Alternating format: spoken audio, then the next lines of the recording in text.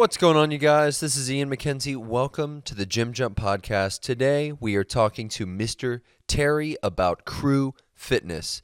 His story is amazing. You guys are going to learn about how he came into ownership of CRU Fitness following a traumatic back injury, and you're going to learn how he takes CrossFit and makes it something that absolutely anybody can work into their lifestyle and learn how to incorporate mobility and pain-free living with this form of workout and activity. So I hope you enjoy it. Check out crewfitness.com. They are amazing people with an amazing take on fitness. Enjoy.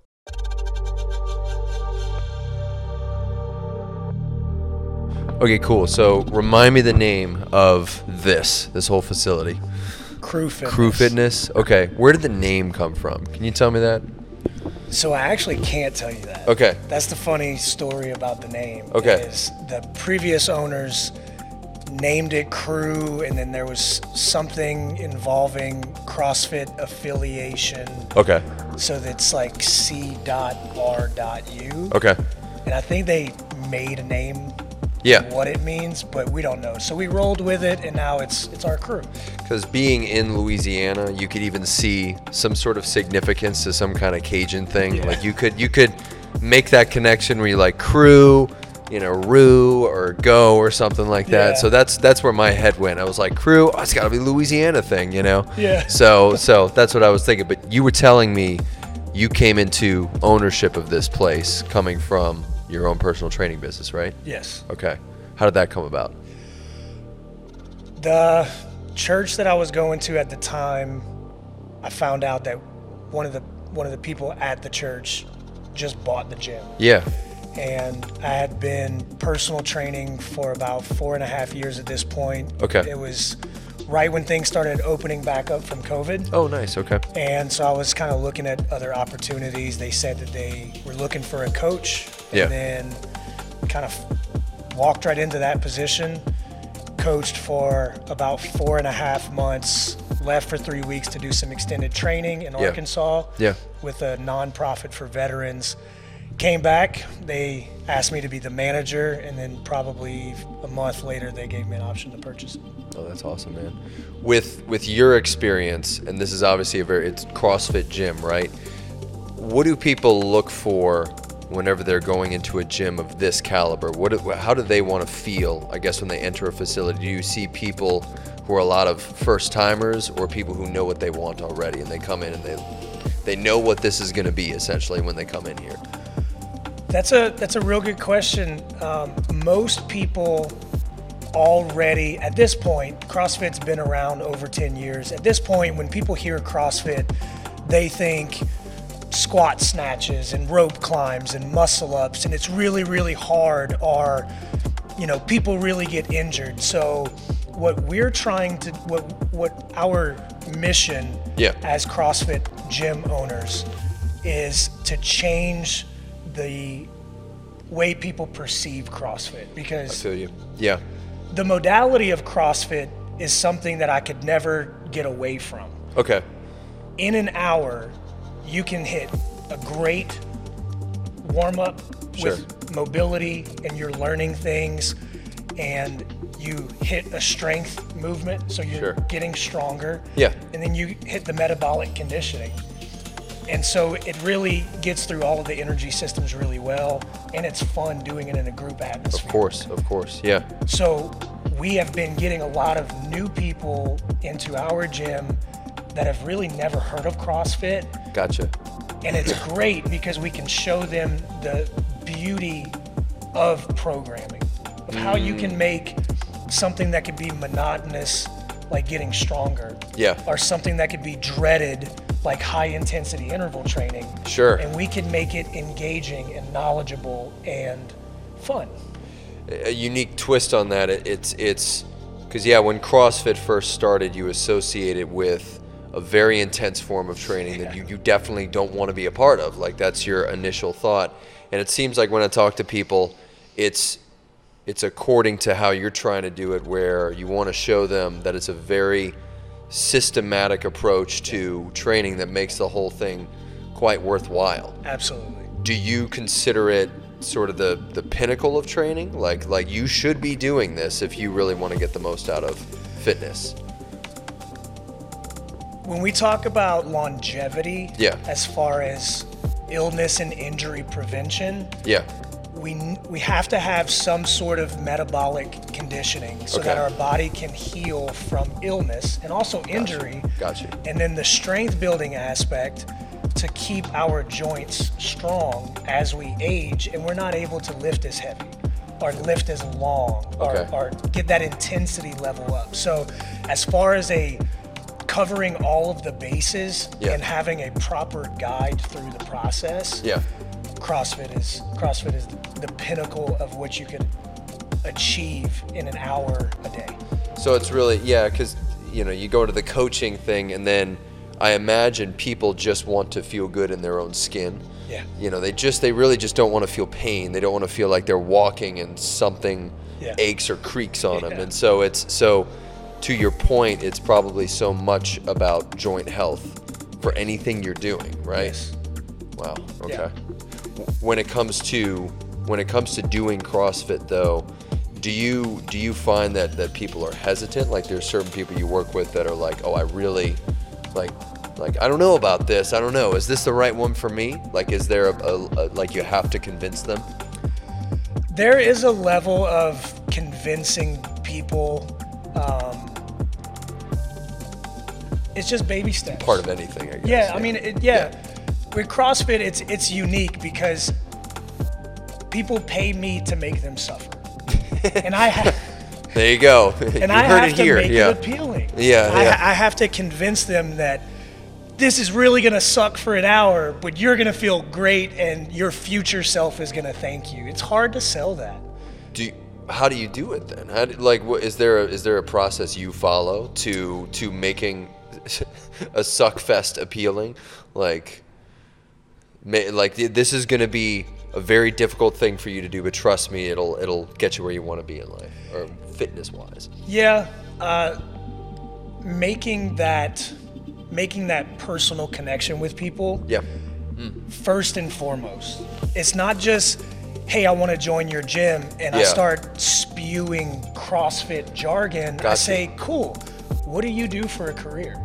So when I can understand more about their life outside of the gym, it helps me figure out their movement patterns. So if I get a guy who sits down all day at a desk, we have a lawyer. He sits down all day long. Yeah.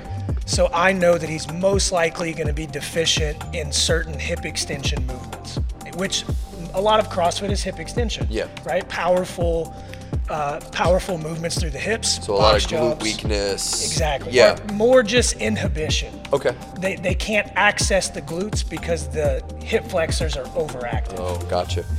Yeah. Yeah. So when I can understand that about a person before we even start talking about CrossFit, I can use the testimony of my life with going through a traumatic back injury. Sure. And I can express to them my journey, that I wasn't always as athletic as I am. Doctors literally told me that I would never achieve the things that I've achieved at this point in my life. Wow. And so I kind of just take it away from what you're going to be doing in CrossFit, and I show them the overall benefits of what you can achieve with just consistent baby steps. Can you go into that briefly about your traumatic injury? Because you were telling me a little bit about it. So at 19, you brutally injured your back. Yeah. So thankfully it wasn't like a blunt trauma, like a car accident or anything like that, but it was just poor movement patterns. So this is when I call you a wimp and I go, you're just exaggerating. No. I was definitely a wimp. I didn't exercise. I was small. I didn't really care about my body. I drank a lot. I ate Taco Bell. I was damaging everything. Which is funny. So you said you were 130 pounds at the time when it was happening. And some people would look at that now and they'd see like drinking or like eating tacos and you're not really gaining weight, and they go, I wish I had your body, and you're like, I don't know if you want that, like, Yeah. It looked good on the outside, but on the inside it was you knew broken. What you were doing, you know what was happening. Yeah. So 130 pounds, changing a Humvee tire. We were in our workup to go to Iraq. I was in a deep squat, pulled the tire off of the axle, and I was rotating to put it down. and my back just immediately gave out. From there, next 6 years was about, I tried everything: chiropractic, dry needling, acupuncture, pain medicine, muscle relaxers, and nothing made it better until I got to seminary and someone prayed over me. At that moment, I felt almost like my mind was open to the possibility that I could be healed. Yeah. And for the first time in about 5 years, I was able to touch my toes, and that just blew me away. Yeah. And from there began a journey of seeking knowledge and applying it, testing it, Yeah. and then kind of putting all of the pieces together. Do you think faith and prayer has sort of a solution? Like, should you join that into your training? Because that's something I imagine you guys do as well, right? To a certain extent. We try to share the message that Yeah.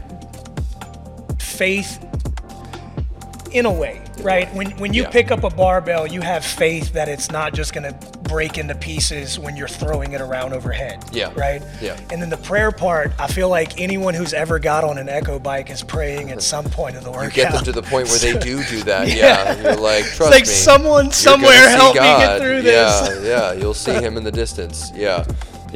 But that's, a lot of people bring that into their story, when they talk about it. It's definitely a big part of my life and everything. But it's when you've tried everything and you don't know where else to go, you get to that point where you're right, you start searching for knowledge, you start acquiring knowledge, and then that's when the change starts to happen more gradually, I'd assume, right? Right. Yeah.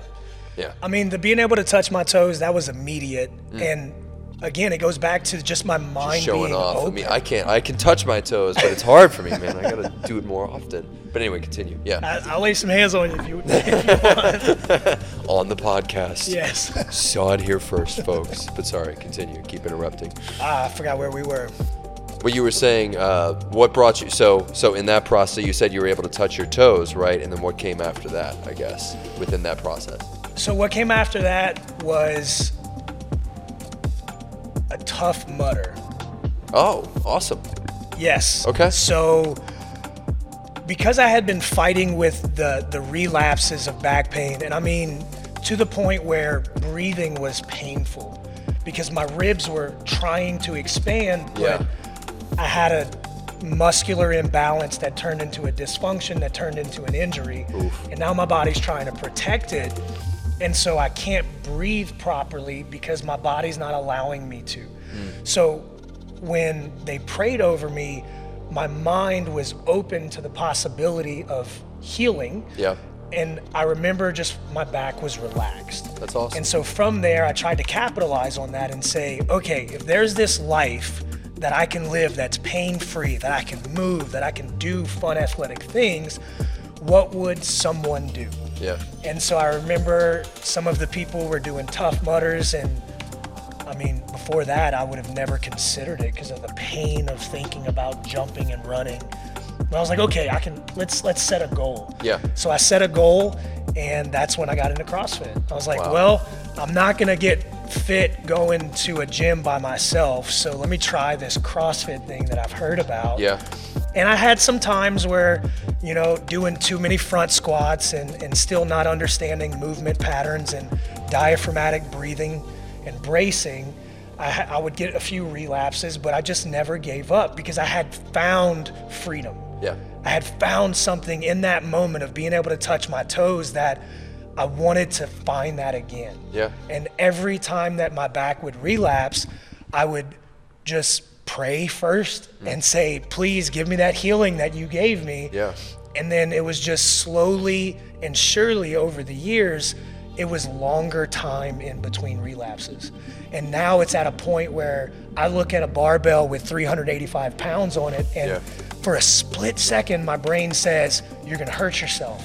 And then I remind myself of the things that I've been through to say, I'm more than ready for this weight. So at this point, you've managed to sort of catch those moments when they occur. Yes. So because of all this training, it's like your brain is ready for those moments where you have that just little twinge of doubt, and then you catch it when it happens in the moment. But it's cool that you said, you saw longer periods of time, because that logic, I guess, applies to anything in life. Maybe it's addiction, maybe it's something like that, but it seems to have that same process for those things as well. Yeah. So it's like it just longer and longer, and then eventually you're building up the knowledge, you're learning more about yourself, and then you've amassed this, I guess, practice, I suppose, that you know what to do when those moments strike you. Right. Yeah. You build pretty amazing. tools. Yeah. And then you use those tools when you are aware of what is needed. So if I'm about to deadlift 385 pounds, Yeah. the tools that I've developed is strong diaphragmatic breathing contractions to brace my midline. I've developed an awareness of my postural connection. Okay. So making sure that I'm not just rushing to grab that bar and lift it up. I want to set everything in place. Got you. Which is probably what some people do, is they go into it too fast and they don't understand the necessity of, like, well, bracing, getting ready, sort of prepping your body for the task at hand. They're so focused on the end goal of just lifting the weight Gotcha. that they skip over all of the important things of understanding what can I control. Yeah. Interesting.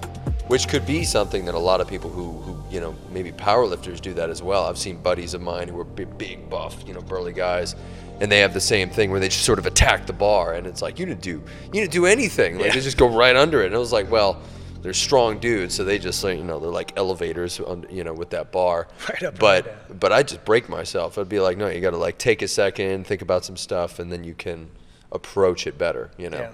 So yeah. Well, cool, man. That's it. That's awesome. Yeah, that was it, bro. Awesome.